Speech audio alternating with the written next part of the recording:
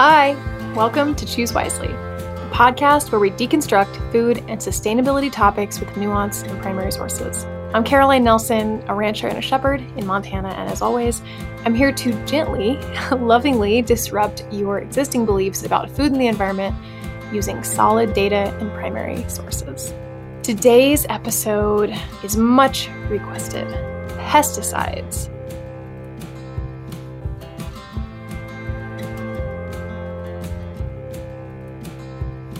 So we're going to get right into it because this is one where you're going to want to settle in, grab a snack, a fruit or a vegetable perhaps that you've washed thoroughly. Pesticide, the term pesticide itself, it's a general broad term. So I didn't know this before I started diving into this topic. Pesticide, I thought, was a synonym for insecticide, like a spray that kills insects. But no, it's the umbrella term over herbicide, insecticide, fungicides, and more. All the icides, they're all grouped under the term pesticide. Sometimes within agriculture, we tend to not use the word that has been most commonly bandied about or potentially villainized outside of agricultural industry. So within ag, you don't hear the word pesticide that much.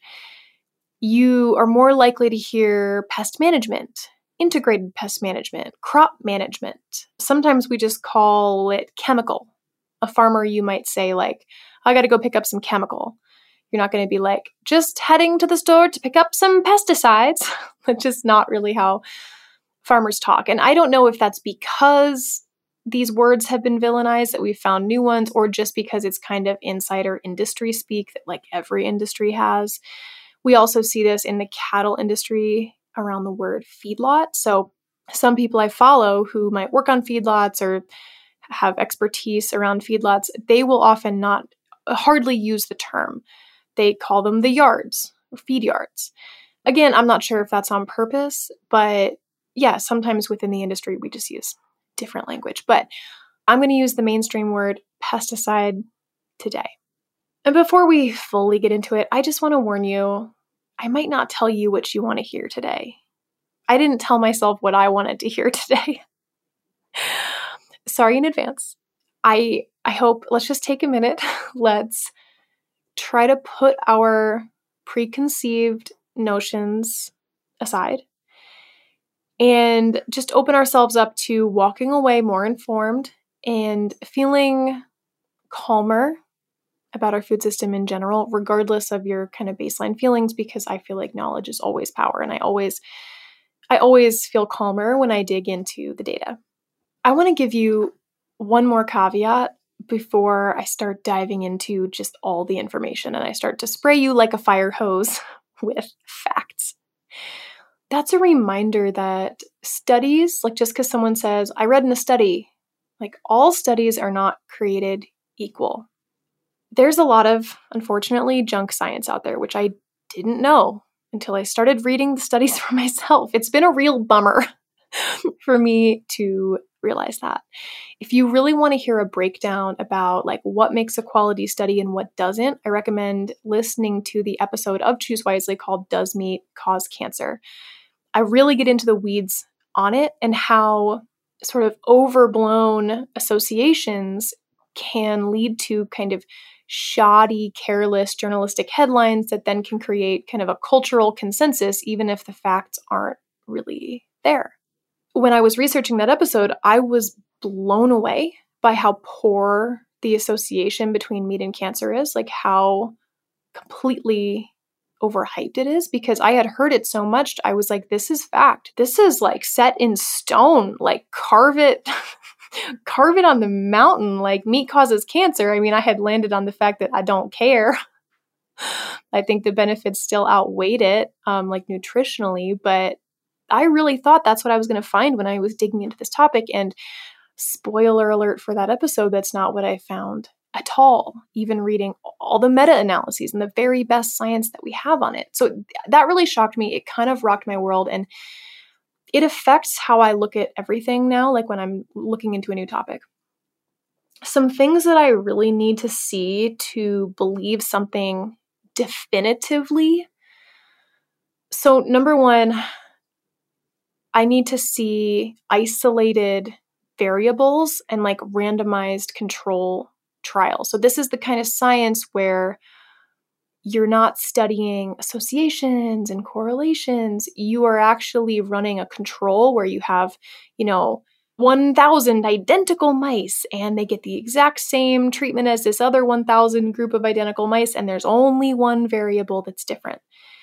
Randomized controlled trials that can be then replicated. So that's huge. Like, are they randomized and are they replicatable? So I really, really, really want to see that. A quick reminder, if you haven't listened to the Does Meat Cause Cancer episode, we don't have a lot of that kind of science in the health and human food space. And the reason is it's not ethical to do those kind of studies on people. You can't give a group of 1,000 people, one diet and a group of 1,000 other people a different diet, and one of them is suspected to cause a disease. Like, you cannot ethically do that. And so we have to just study people as they already are in their existing habitats and study associations, so clusters of trends. And then we have to see if they hold up among other clusters of humans. And so this is where stuff gets really like overblown and muddy. I always give the example that like shark attacks are positively associated. They are correlated with increased ice cream consumption. But that does not mean that shark attacks make people eat ice cream. It's just that summer is the time when these things happen. And so sometimes if you don't isolate the right variable or you're not focusing on the right thing, you can have what's called a spurious correlation. Okay, so the other thing that I really want to see if I'm going to believe something is like serious and actually poses a health risk. I want to see like the absolute risk, not the relative risk. And what I mean by that, so like if there's an advertisement that says this miracle drug decreases your risk of heart disease by 20%, like that sounds really big. But you need to know your baseline risk to assess what that 20% is actually referring to. So for example, if your baseline absolute risk without the medicine is 5% and the miracle drug lowers it to 4%, that would be 20%. But when you actually look at the real numbers and the real absolute decrease in risk, it's just not that compelling. It's like, okay, I still might take that drug. 1 in 100 percentage points is still something, but it kind of takes the teeth out of like the miracle claims. And so advertisers, even sometimes studies themselves or articles about studies, they like to use the relative term because it's bigger, it's more impressive, it feels more noteworthy. So these are all things that I want to be looking for when I assess, is this a good study? Also, like, what are the most recent studies? What are the meta-analyses? So like the studies of other studies, what are they saying? Okay, I have bored you, I know, but these caveats are really important as we start to dive into the topic of pesticides, because I am going to tell you some stuff that it sounds pretty scary, and I want us to keep our critical thinking hats on as I do that. So let's first talk about the what and the how. What are pesticides? Where did they come from? How are they applied? How widely are they used?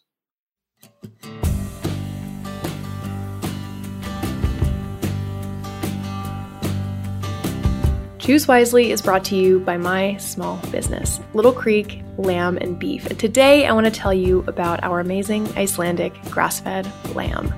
So I was not actually a lamb lover before I started raising it. I had heard all this hubbub about Icelandic lamb and how good it was and how it could just be grass-fed. It was so tender and so mild. And I was actually raising my first Icelandic sheep before I had ever even tried it. And then when we got our first lamb chops back, I was like, oh my gosh, we got to grow the flock. Like, this stuff is amazing. So since those years, the very early years, we have this amazing group of customers who just waits so loyally and with so much excitement for our lamb to come out. And lamb for us is actually a seasonal product. We're working to try to get it in stock year round, but we're still pretty small, so we just haven't been able to do that yet. And right now is one of the rare times that we have lamb in stock. I actually just posted a restock by the cut. So we've got lamb chops, stew meat, ground lamb. We have these new amazing garlic and rosemary lamb bratwursts. They're a brand new product for us. They're just amazing. And we have sampler boxes. So if you're like, I don't know what I want, you pick.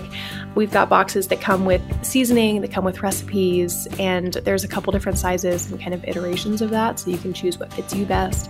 We also have a bundle called the Hoof and Horn, which is a lamb and beef combo box. It comes with ground lamb, ground beef, and then our beef and lamb seasonings, our cowgirl seasoning and our shepherd seasoning. So check out our bundles. Sometimes it's just easier to let us pick, and we have packed thousands of boxes now. We have a good sense of what folks will like. So we would love to stock you up on some regeneratively raised, rotationally grazed, no antibiotic, no hormones, all the good stuff, Icelandic grass-fed lamb from our ranch to your table. So check it out at littlecreekmontana.com.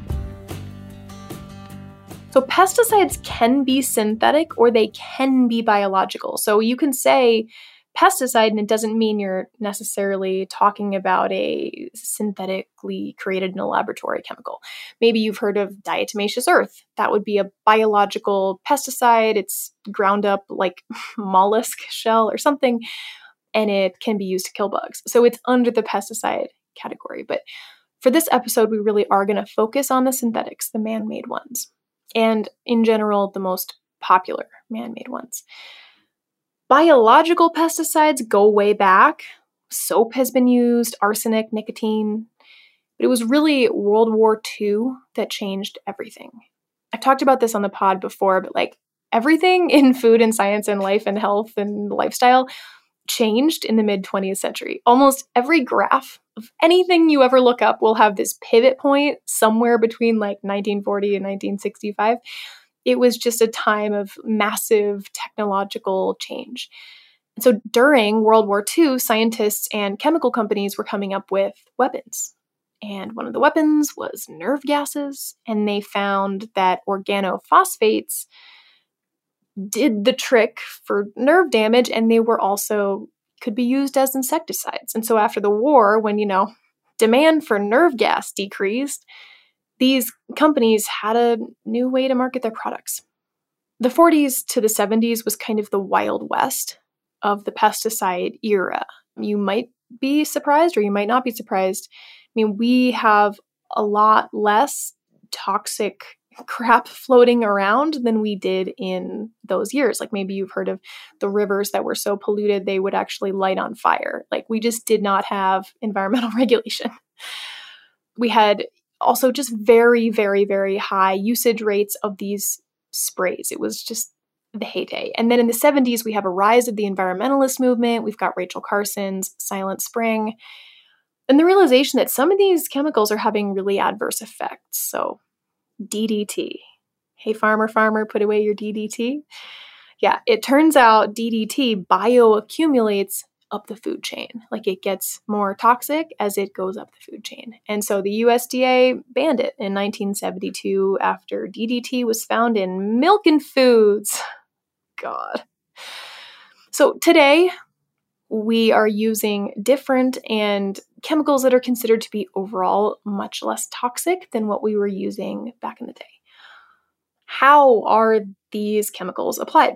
So I live in ag country, and if you do too, you'll have seen this. Generally, chemical is either applied through a ground sprayer, which is like this machine that kind of looks like a giant bug with wings that fan out and a spray comes out, kind of spraying down to the plants. It looks like it's something out of Star Wars. So that's one way. Pesticides can also be applied by airplanes. So maybe you've heard the term crop duster. That's what this is. The planes whiz over the fields. They spray targeted like only when they're flying actually over the fields, and they fly really low. It's not like they're 1,000 feet in the air. Like they get scarily low sometimes to where you're like, you might hit that truck. And then they turn around and do laps up and down the field until they're done. They choose very low wind days, as you can imagine, to carry this stuff out. It's well known that pesticides drift around. Today, the most common pesticides used are herbicides. The most common brand names are glyphosate, aka Roundup, atrazine, 2,4-D, and dicamba. But there are plenty, bajillions of others. And how widely are they used? Widely. This is a hard question to give you a really precise answer because there are so many categories of pesticides. Sometimes you'll read claims that overall pesticide use is down, and that's true kind of if you look just at fungicides and insecticides, like certain categories. But herbicide use is way up. We are still trending up as a country on our use of herbicide. What percentage of cropland gets sprayed? So it's going to vary tremendously by the type of crop. I'm going to quote Ag Daily. In the 2020 crop year, snap bean producers applied herbicide to 94% of their planted acres, insecticides on 64%, and fungicides on 55%. So that's just an example of one commodity crop, but you can see how the percentage of application is going to vary based on what type of pesticide we're talking about. For soybeans in 2020, herbicide was applied to 98% of all planted acres, fungicides 22%, and insecticides 20%.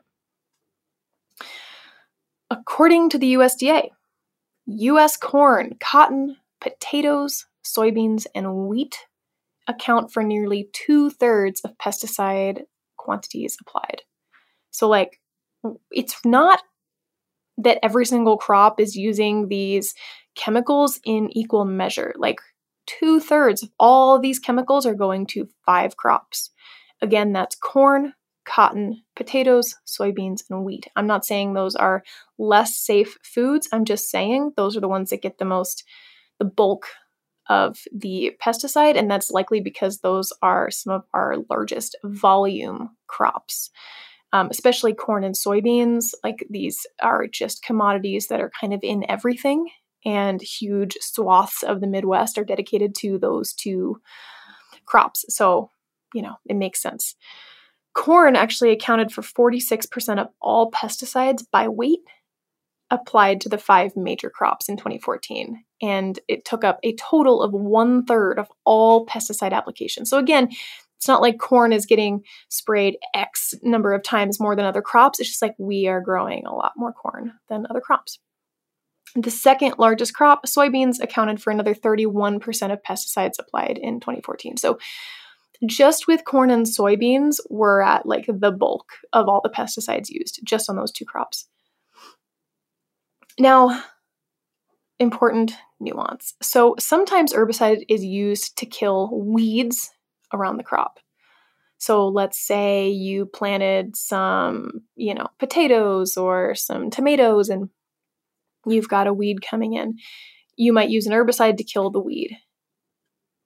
And another way that herbicide is used is paired with genetically engineered seed.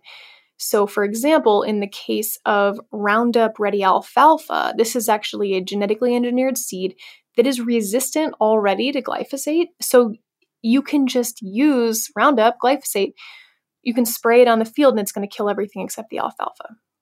Another way that herbicides are used is actually to terminate the crop that you have planted. So for example, some crops like potatoes and I believe lentils are actually terminated before harvest. And there's different reasons for that. I think in the case of potatoes, it's if you keep the potato plant growing and let it go to seed, let it flower, I believe it's going to affect either the size or the nutrient quantity or the storability of those potatoes. So they're actually going to terminate that crop itself with an herbicide before they start harvesting. So most commonly used in that type of application is a pesticide called paraquat. So as I mentioned before, herbicides have the highest usage rates of the pesticides. And again, that's because of the rise of GMO and GE, genetically engineered crops. So it didn't used to be that way. It used to be that we used a lot more insecticide and fungicide, but because we have now bred crops to have kind of targeted resistance to not just certain pests, but also like certain funguses, we can kind of minimize the use of those other sprays.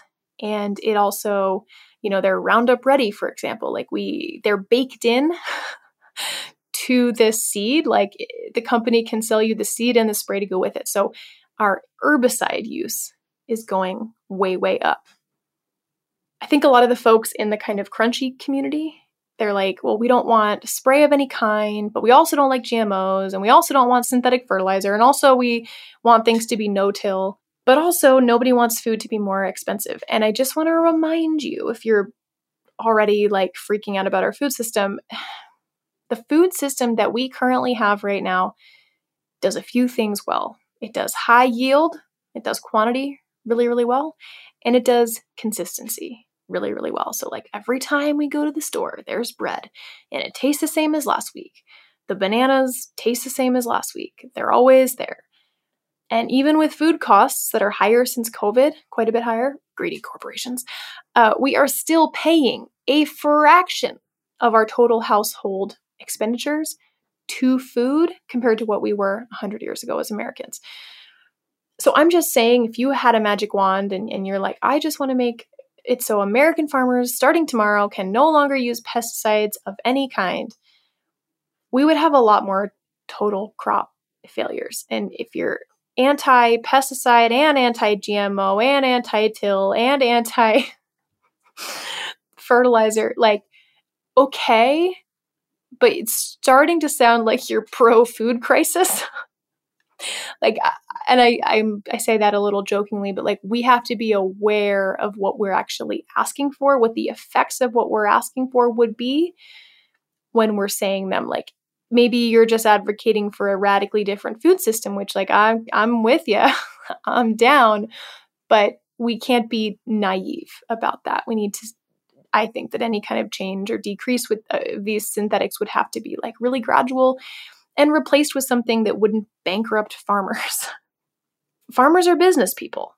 Chemical is expensive. Like they're not going to spray a field because they see one bug. Like we are talking about crops, the monoculture crop system that we have in the US and around the world. They deal with infestations, insects, weeds, funguses, infestations that will often choke out and kill the entire crop. So it's just not as simple as like a farmer going, farmer, put away your DDT. Like, okay, and then the farmer goes bankrupt because his crop failed and the bank takes the farm and then it gets developed and sold to absentee landowners. Okay, anyway, like I think we have to be sympathetic to these forces, and anyone that's even had a windowsill garden knows that like if you're growing foods, you're going to deal with pests. So I think monocultures exacerbate these challenges because it's like a huge, identically, genetically similar crop. It's like a sitting duck for the very specific insects and funguses and weeds that love those type of conditions. But pests are very much part of nature. Anyway, back to application rates. So the bulk of pesticides are applied in the Americas, and by that I mean North and South America, and then Asia, and then Europe. Application rates in the Americas have actually more than doubled since the 90s. The rest of the world has increased much less, still increasing, but not as much as us. It's the US and Brazil that are really kind of coming in number one and number two in terms of how many pesticides we use. And I think, in the case of the US, we grow a huge amount of the world's food. So in some ways, that's not surprising. But yeah, we do love our chemical here.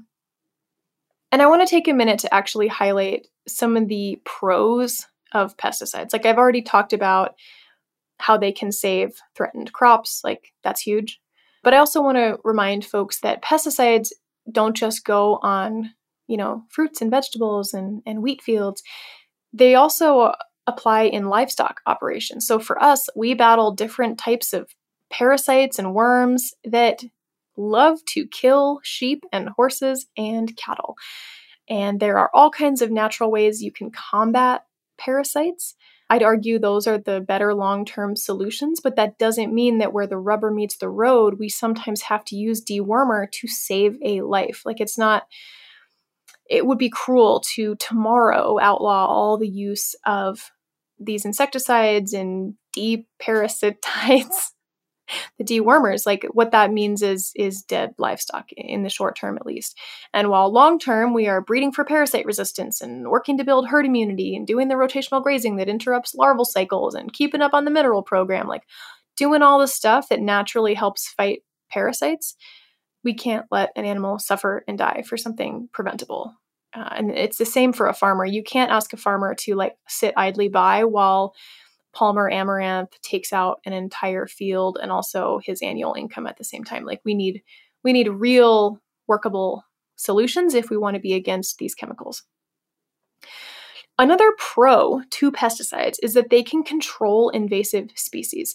So there are noxious weeds that, if they're allowed to spread, could do massive damage to our landscape. Like remember, we are in a globalized world. We've got Japanese beetles over here and Russian Siberian cheatgrass over here. Like we've got weeds from halfway around the world that we're fighting here in Montana. And if you can knock out this stuff when you see it, you could prevent a ton of not just crop loss, but habitat loss for wild animals. Like if you can do something to immediately control an invasive, even something that might be poisonous, like I can get behind that. Like I also want to see a more long-term mitigation solution, but like I'm down. It's even been shown that when one farmer uses pesticides, the other farmers around benefit because essentially it's like creating herd immunity in a percentage of the population of humans that gets vaccinated. Like it has a similar effect where it kind of creates a temporary immunity for the farms around it. Another pro, as I mentioned previously, is that farmers are business people, right? So like farmers don't invest in these chemicals for funsies. They invest in them because they work and they increase their crop yields. Farmers are not out here, vast majority of them, getting filthy rich. Profit margins in farming are terribly low. It's tough work that almost nobody wants to do. The median age of farmers is like 57. This is really, really hard work. And farmers can get often a 4-time financial return for every dollar they spend on a chemical crop management tool. So they're not just applying it just to apply it, just to be safe. They're doing it because in their experience, these chemicals bring benefits to their crops. Another huge pro outside of agriculture. So, malaria, West Nile, Zika, all these horrible diseases spread by mosquitoes. One tool that we have against deadly insect-borne diseases is pesticides, insecticides. My crunchiness completely disappears when I am near a mosquito. I go from a girl who's like, I will only use beef tallow on my face, to an absolute fiend for DEET the minute I hear that buzzing in my ear. So I think it's really important for us to remember. Sometimes we think about the tiny trace amounts of pesticide that might be on our apples and oranges, but we're not thinking, about more serious and more immediate threats that humans around the world face. Okay. What type of regulations are there for pesticide use? So I just have data on America. The rest of the world is often less regulated than us, except for Europe. They tend to be more regulated than us. We'll talk more about that later. But in America, it's federally mandated that you have to get an applicator license to apply commercial application of pesticide. The details are going to vary state by state, but you can't just go buy this stuff and spray it around like that scene in Zoolander where they get the gasoline out and they're like spraying it all over the gas station. Like, no. You can get quite a lot of it just to spray in your yard, like when you're killing weeds. I mean, that's basically the same stuff. But in terms of large quantities, you need a license. And to get a license, you have to go to a seminar, usually a 1 or 2 day seminar that basically teaches you best practices and issues you a license. A major focus of these seminars, it's not like they're talking that much about like groundwater and pesticide drift and how to be, a responsible environmental citizen. Like I kind of thought that's what it was, but Justin actually went through one of these seminars and he reported it's mostly like how to avoid getting pesticide poisoning yourself, like how to avoid getting it on your skin. Really importantly, how to dispose of it. You can't just like dump it on the ground or take it to the dump. Like, no, you have to dispose of it properly. And actually, I just got an email from our extension agent in our county who, if you live in an agricultural county, you have an extension agent. This is someone who is an agricultural resource for free for the entire county. It's so amazing. She just shared a pesticide pickup that's going to be coming up near us in September where people can actually take their used and spent small leftover quantities of pesticides. You can take them to this place and they will dispose of them in an environmentally safe way, even if you don't even know what it is. Like, let's say you moved onto a farm and you found a bunch of mystery chemicals in the back of the barn, like you can take it in. So that's really cool. I'm going to spread the word about that. So that's what the seminar was, according to Justin. Maybe other states have a more robust licensing requirements, but that's basically how you get a pesticide applicator license. I've given you a ton of overview. If you've stuck with me this far, it's about to get interesting. I'm going to tell you now, like, the state of things. Like, how bad are pesticides, really? What do we really actually know about pesticides in our food system? What levels are on our foods? Is there a difference between organic and conventional? Like, what can we say for certain about whether pesticides are affecting our health and the environment? Again, I'm sorry, I'm probably not going to tell you what you want to hear, but I'm trusting if you've made it this far, you're in the elite club and you can hang. Okay. A reminder that the dose makes the poison. So I really recommend following the account at Food Science Babe. She's on Instagram and TikTok. She's a consultant. She's a scientist. She does really great educational videos. She's very anti-fear mongering. Sometimes I don't always like to hear what she wants to say, but she does an amazing, amazing job reminding us that almost everything in our lives is a toxic chemical at some dose. And she will explain how certain chemicals that sound so bad are actually less toxic than, let's say, caffeine. Like if you had an equal amount of that chemical in caffeine, caffeine would kill you first. Like even water is lethal at a certain dose.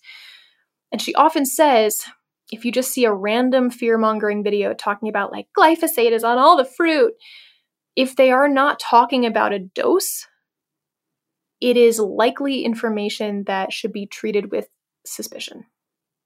From a recent Forbes article, the encouraging news is that our produce supply is very safe from a pesticide residue perspective. 99.85% of the residues that were detected are below the already conservative tolerances that are set by the EPA.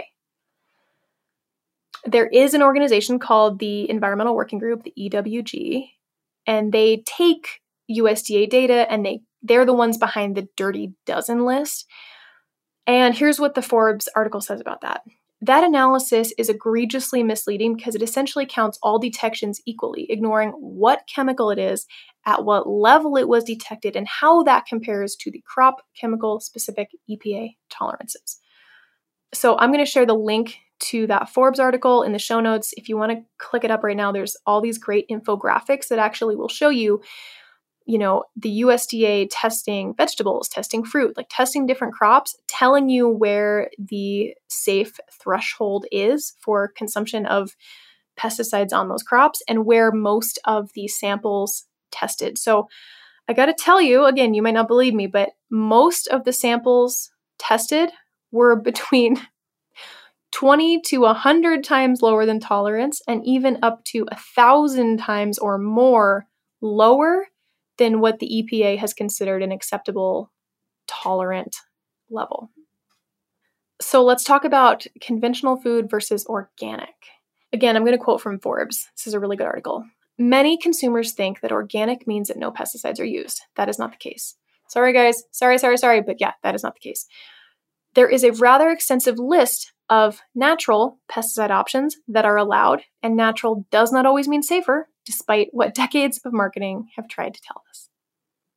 The other thing that is really interesting is that when the USDA tests for pesticide residue, their residue testing program is not set up to be able to detect most of the organic pesticides. So things like sulfur, copper, salts, paraffin oils, like they are just simply not testing for these things most of the time. The USDA has just chosen not to do that. I guess it's kind of burdensome and expensive to do those tests. So you will often hear folks say that there are fewer residues on organic, and that might be true. There's certainly way fewer residues of synthetic pesticides because they're not allowed to use them, although there are a small number of synthetic pesticide residues detected on most organic crops, and that may just be because of pesticide drift. But it's not a complete picture to just say there's lower amounts of pesticides on organic because they're not testing for a lot of these natural, so-called natural pesticides.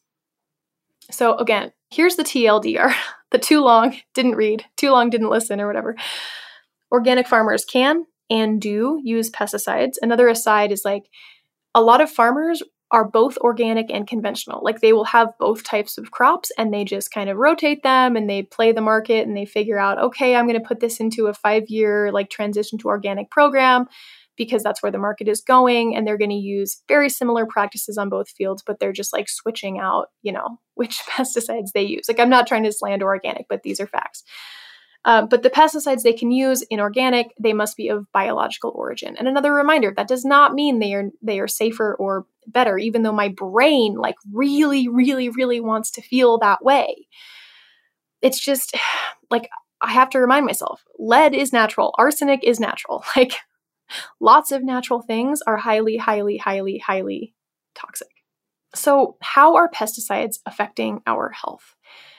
I'm going to talk about two main pesticides in this next section, paraquat and glyphosate.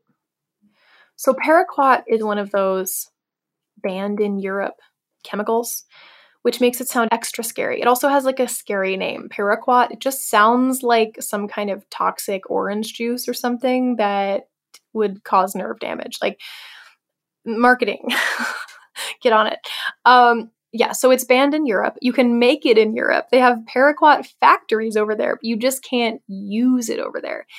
In the US, we are permitted to use it. And there's a couple reasons why it's banned in Europe. So from the New York Times, paraquat is one of scores of pesticides prohibited in Europe but sold outside of it. In 2013, the EU imposed a moratorium on a widely used group of insecticides made by Syngenta and Bayer, the German giant, that were linked to a decline in bee colonies. Quick note on that, the EU tends to be more proactive than we are, and they seem to require less evidence to ban stuff. So they banned these pesticides in part because of the bee colony collapse disorder. Now, the science, 10 years later, is saying that colony collapse disorder is a lot more complicated. It's not just pesticides. According to the EPA, there are many causes that are causing CCD, and that includes an invasive mite, a gut parasite, and a virus that are affecting the bees. Yes, pesticides, and also stress from transportation, from providing pollination services, changes to overall habitat, inadequate forage and nutrition, as always, it's complicated. So it's not like paraquat was directly, causing colony collapse disorder. But there's another reason that it got banned in Europe, and that's because paraquat has been linked to Parkinson's disease. So notice how I'm saying has been linked. Rumblings started, there was this association. They were seeing a correlation between paraquat use and a link to Parkinson's. And in the EU, that is pretty much good enough. They're more of the stance of let's find out later. Let's ban it now and we'll figure out the details later. So, okay, here's what the research says about paraquat and Parkinson's. And I didn't know this, but Parkinson's is not that heritable of a disease. I always thought it was 100% genetic, but it's not. Only around 15% of people that get Parkinson's have a family link. So it's really suspected that there are different environmental causes that can contribute, maybe with genetic factors that lead to it. So research has been showing an increasing association for several decades between paraquat and Parkinson's. And it has really reached a fever pitch in the last couple years. This is from the New York Times. Quote, "The data is overwhelming," said Dr. Samuel M. Goldman, an epidemiologist in San Francisco. "I'm not a farmer. I don't need to kill weeds, but I have to believe there are less dangerous options out there." Freya Camel, a scientist with the NIH who has also studied this topic, says she found the breadth of research about as persuasive as these things get. "It's not a slam dunk. It never is," Dr. Camel said, "but to me, the weight of the evidence shows there's a relationship." And personally, she added, she believes paraquat should be banned. Now, the article goes on to clarify, the scientists are not saying paraquat would be the sole cause of Parkinson's. And we've talked about this before, like the human brain, like we want things to be so simple, like, okay, this causes this, okay. But health in reality is a very complicated matrix, and it is nearly impossibly hard to isolate variables like that when we're dealing with humans and our messiness and our poor recall of our own lives. But that said, when you have associations that are really trending and increasing and kind of replicatable, and what they do is they actually study, farming populations and people in like land management, people that are around these chemicals a lot, they can see these associations emerging in different areas around the world. So again, quoting the New York Times, a 2011 study led by the Parkinson's Institute and the National Institute of Health surveyed farmers and their spouses in Iowa and North Carolina. Those studied were 2.5 times more likely to develop Parkinson's if they used paraquat or retinone. A 2012 study found that those who used paraquat and who also had a certain genetic variation were 11 times more likely to develop Parkinson's. So again, let's say your baseline risk, I'm just making up numbers, to develop Parkinson's is 1%, so 2.5 times, oh my gosh, am I going to have to do math? But that would be like 2.5% that would be the new risk if you are going to be around paraquat. It's not saying that if you're around this stuff, you're definitely going to get Parkinson's. I just want to be so clear, but we're seeing kind of an association between this disease and this chemical. Something else about paraquat that is really kind of especially creepy, it's really toxic if you consume it. So this is actually different than Roundup, glyphosate. Not that I think you should go chug the stuff, but I've heard farmers talk about the Roundup salesmen that used to come around like 40, 50 years ago. And they would go to town halls and they would gather the farmers together and they would say, "It's so safe, you can drink it." And they'd pour it into a glass and they'd drink it. Paraquat is not like that. It's like you drink some, you die. It's actually a method of suicide in some areas, and that's another reason it's been banned. So when South Korea banned it, their suicide rate dropped 10%. Don't worry though, guys. Syngenta, who owns paraquat, did their own internal investigation. And in 2016, they found these mounting associations between paraquat and Parkinson's to be insufficient. They just don't see the link that others have found. Their in-house scientists said, "I think the volume of data suggests a link is unlikely. You can't find a consistent association to suggest that paraquat is particularly important." Now, I know I'm sounding cynical, and maybe you're feeling that way too. I tend to be cynical of all multinational corporations, and we might be right. But I want to reiterate again, like how careful we need to be when studies are just not that clear, when they only show associations and causations. Like the data really can be weak, even if we want to believe it. Sometimes that's not what the data says. This kind of weak association is exactly what got red meat put on the IARC carcinogen list, like really, really weak associations. I'm not saying I'm for paraquat. I just want to be flexing the same critical muscle when examining things where I have a bias. From the New York Times, Dr. Vikram Khurana, a neurologist at the Harvard Stem Cell Institute, who studies Parkinson's, says the body of research drawing a link between paraquat and Parkinson's had converged to make a fairly convincing argument that it's truly an environmental exposure that can either increase the risk of Parkinson's or collaborate with other factors, including genetic factors. So I think that's important. Like, there's just a whole mix of stuff happening. And if you're genetically predisposed and you're around this stuff, that's where your risk is going to increase. Now, let's get into Roundup, aka glyphosate, which is owned by Bayer, who bought Monsanto. So it used to be Monsanto's Roundup. They bought Monsanto and kind of dissolved the company. Now it's all Bayer. Glyphosate has faced over 20,000 lawsuits. 20,000, like well over 20,000. Glyphosate is the most widely used agricultural chemical in history. And unlike paraquat, it is, quote, a probable carcinogen, according to the IARC. You guys know, if you listen to the Does Meat Cause Cancer episode, you know I don't like the IARC's carcinogenic list. I think it's poorly put together. It's confusing. The list it looks like it's measuring the degree of toxicity of cancerousness, but that's not what it's measuring. It's measuring the degree of scientific confidence. So the example would be if we found that if you eat 1,000 oranges, it increases your cancer risk of one type of cancer by 1%, but you could replicate that consistently. Anywhere you tried that study, that would elicit a very, very, very high degree of confidence, and oranges would be put on the number one red, dark red, new list. Definitely carcinogenic to humans. Now, does that mean that oranges in our lives are carcinogenic? No, because no one's eating 1,000 of them. Like, I'm making an extreme example, but that is what this list is measuring, and that's why it's really confusing. So glyphosate is on it. It's only in the probably carcinogenic category. It's not in the for sure category.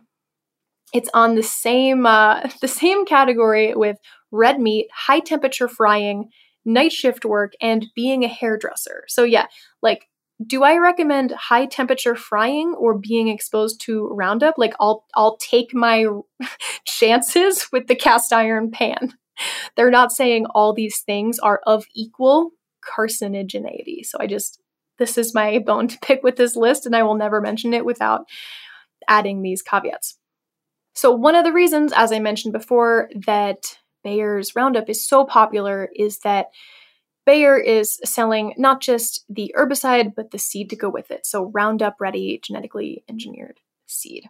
And just a side note, about Bayer buying Monsanto, like, that's what these big corporations do. They like to merge and eat each other's tails and consolidate the market as much as they're legally allowed to do. So that's what's going on, as always.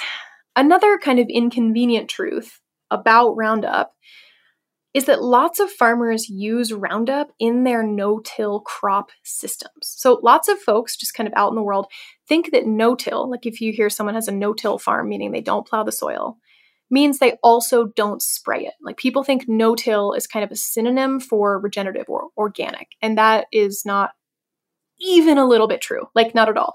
I once made a TikTok about it and nobody in the comments believed me. They were like, bullshit. No-till means all this other stuff. I'm like, okay, like, where did you read that?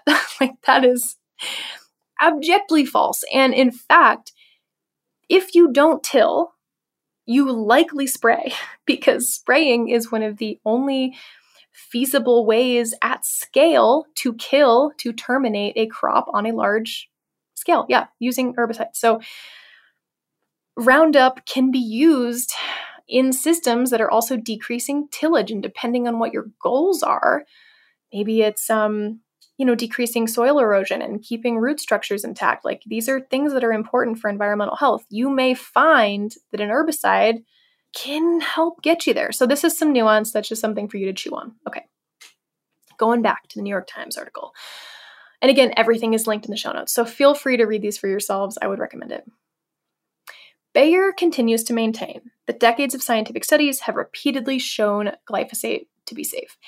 And they're actually backed up by regulators around the world, in the EU, the United States, Canada, Australia, like, for the most part, have agreed with that.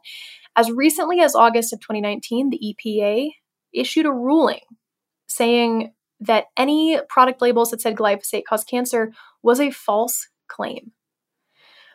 So that said, Bayer basically settled a nearly $10 billion lawsuit against thousands of plaintiffs who say that Roundup in part contributed to them getting non-Hodgkin's lymphoma. The settlement, of course, contains no admission of guilt. When does it ever? Part of the settlement will take that funding and set up an independent panel to try and determine whether and how much Roundup actually causes cancer. So, this is not an answer that we actually really have yet. Again, we're back to associations. So why did Bayer settle this lawsuit if they're not admitting guilt? We can only speculate. I think we have to assume that this wasn't actually that bad of a financial hit for them. The Monsanto name was getting dragged through the mud, letting the suit go on. A lot of negative information came out during the legal proceedings. According to the New York Times, again, Monsanto's aggressive tactics to influence scientific opinions and discredit critics undercut the company's credibility. It had taken aim at hundreds of activists, scientists, journalists, politicians, and even musicians. Bayer announced in 2020 that it would separately spend up to $400 million to settle claims stemming from another Monsanto chemical, dicamba. Bayer also put aside $820 million to settle long-standing lawsuits related to toxic chemicals in the water supply, known as PCBs, polychlorinated biphenyls, that were banned in the United States 4 decades ago. I don't know, this always just blows my mind how this much money is practically only a line item for these companies. They're putting the annual budget and they're just settling the lawsuits. That's just part of the budget. We're still not really closer to answering the question, does Roundup cause cancer? And again, it's frustrating. It's like paraquat and Parkinson's. At most, it's associated. Roundup is associated with non-Hodgkin's lymphoma. Again, not all cancers, just seemingly that one. And the data is really, really mixed. The greatest potential exposure is among farm workers and gardeners that use glyphosate-based herbicides, and those who live near farms, manufacturing plants, etc., etc. Glyphosate is found in very, very low trace levels on many foods and vegetables, at levels that the EPA say are far below any risks. You would have to eat an ungodly amount of apples, let's just say, to get even near the level of what would be considered an unacceptable daily dose. Some studies have found it's not carcinogenic at all. Some studies have found an association between increased cancer risks and higher levels of exposure. This has been a really hard thing to untangle. One concerning thing, though, was in a national health survey released by the CDC, observed detectable levels of glyphosate in 80% of urine samples tested. So don't love that. Don't love that. Bayer said, let's see what Bayer says. They said finding traces of glyphosate in urine does not mean there's a health risk, which I'm just who had to put that statement out? What do they pay their PR company monthly? They say those traces correspond to exposures that are less than 0.14% of the US EPA's safety threshold. Okay. But other scientists are really concerned about that and have questioned whether the current safety thresholds are too high. One scientist, Robin Missange, his own research has said he found glyphosate can induce DNA damage and changes in liver metabolism at doses up to 100 times lower than the permitted levels. He added that combining glyphosate with the other ingredients in herbicides, so remember, there's active ingredients, and that's generally what we're studying, but there's other ingredients in them as well. So that can actually lead the final product to be more toxic than the active ingredient alone. I don't know. I wish we weren't standing on such shaky ground with this stuff. It's really, really deeply unsatisfying.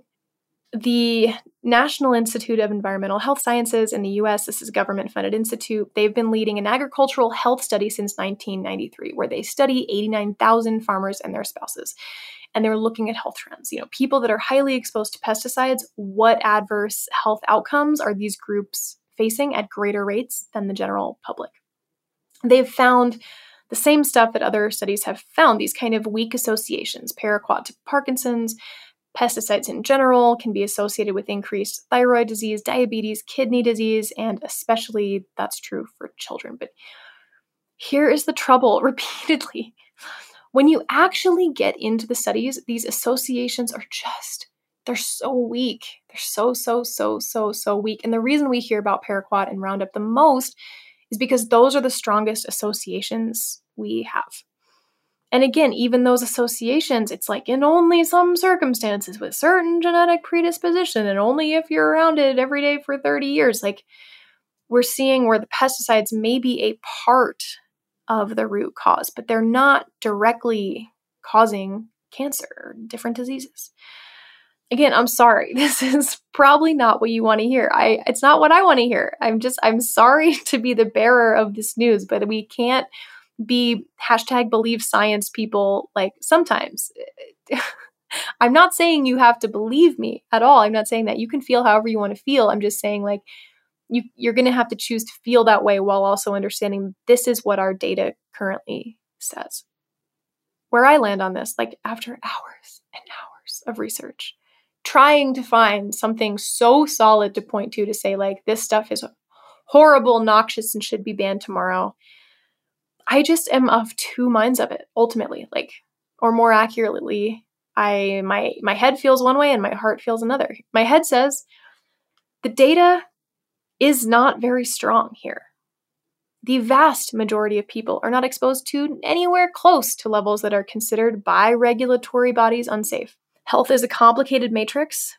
I still believe the stuff that we do every day, the big stuff, sleep, sun exposure or lack thereof, our minerals, our overall nutrients we're getting, balanced diet, cultivating joy, social connections, rest, adequate exercise. Like I still believe these are the biggest things that we can do for our health. And sometimes I feel like focusing on the toxins that are in everything, getting obsessed, it can be distracting. It can be kind of a red herring. It can be a way to get hyped up and feel scared. So that's what my head is telling me. And my head is also telling me like, be realistic about our food system. Like, do you want to pay more for corn because half of the crop got choked out by some invasive? Like, no, I don't want to pay more for corn. So it feels a little bit like a shut up and sing thing where it's like, all right, if you don't have any good solutions, then pipe down. Like, and I don't have good solutions for this stuff because ultimately a lot of these challenges, like things like erosion from tillage and, pesticides and the effects of synthetic fertilizer, like building up in waterways, these are somewhat on some level kind of a necessary evil of monocultures, and monocultures is what makes our food system so big and efficient and consistent. And so while I advocate for local food all day long, that's not a solution that can step in tomorrow. We would need to invent different harvesting equipment if we're going to move away from monocultures. We would have to have more agricultural laborers. Our labor costs would be hugely more expensive. The only even really somewhat industrial level viable sort of kind of solution to pesticides that I've seen, and herbicides specifically, is these new like robots that can kill weeds with lasers. They're super precise, but even now, like they're not big enough, they're not fast enough. They're kind of only applicable in certain types of fields, but maybe that could be something to watch for the future, at least for the herbicide. Like maybe we could find a manual robotic way to do that wouldn't cause more labor. Okay, so that's what my head is saying. My heart just isn't in it. And I know it's hypocritical to look at really weak associations between meat and colorectal cancer and say there's nothing to it. And then to look at really weak associations between pesticides and like one pesticide and one type of cancer, non-Hodgkin's lymphoma, and say there's something to it. But that's where I'm at. I'm just going to be hypocritical. I guess the difference for me is how new these chemicals are compared to something like red meat that, humans survived as part of their diet for hundreds of thousands of years. How incentivized massive corporations are to keep the profits rolling in, to keep calling them safe, to compromise scientists. But like ultimately, I want to be somebody who can be influenced by data, and I don't feel influenced in this case. I just have to be honest. I just don't feel influenced. I respect the heck out of people who feel differently than I do, like Food Science Babe. I mean, she has so many highlight slides talking about how glyphosate is perfectly safe, perfectly safe. And I'm not saying she's wrong. I'm just saying I can't make myself say it. My heart won't do it. It may not make actual scientific sense, but I'm going to be washing my vegetables extra thoroughly after this episode. And I don't want you to walk away from this episode feeling more scared about food. I don't feel that way. I find all this information to kind of take the edge off my anxieties. Like, oh my gosh, the number of cucumbers I've eaten without washing. Like, I just don't think it's that big of a deal. But ultimately, I just don't end up with a good taste in my mouth about these chemicals. And I guess I'll just continue to advocate for ways we can minimize their use while keeping our food system at a, high production and consistent. I just feel that we may be too close to it all now. It may be too recent. We may not be looking in the right places to see all the unintended cascade of consequences that these chemicals, natural or synthetic, can do to our water cycle, to our soil, and to our gut microbiomes. I always go back to the fact that glyphosate is technically an antibiotic, and I find that so interesting. I mean, we know just with human antibiotics, and I'm not saying that it's exactly the same, but we know they take out some good stuff and they take out some bad stuff. And antibiotics, just the nature of them is kind of that you're weighing those pros and cons all the time. I don't think anybody would ever say, these pesticides only do one thing really, really well and there's no other intended consequences. And I just think that as time goes on, we tend to unfold ways in which things were more damaging to the earth than we realized at the time. Like, I just don't think we have the greatest track record with this stuff. And so I'm cynical and I'm suspicious of it. And if there are reasonable alternatives to these chemicals, I think we should pursue them. Even if the only real benefit is keeping money out of Bayer's pockets, I'm down.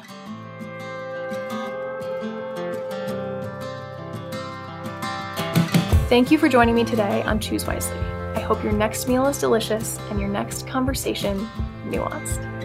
If you want to support more of these psychotic late night deep dives, please join us over on Patreon at patreon.com/choosewiselypodcast. Do you have an episode idea or a question or a comment? Send it on over to choosewiselypodcast@gmail.com, and you can follow us on Instagram and get alerted of new episodes at Choose Wisely Podcast. And please take 5 seconds to rate and review. We are so grateful.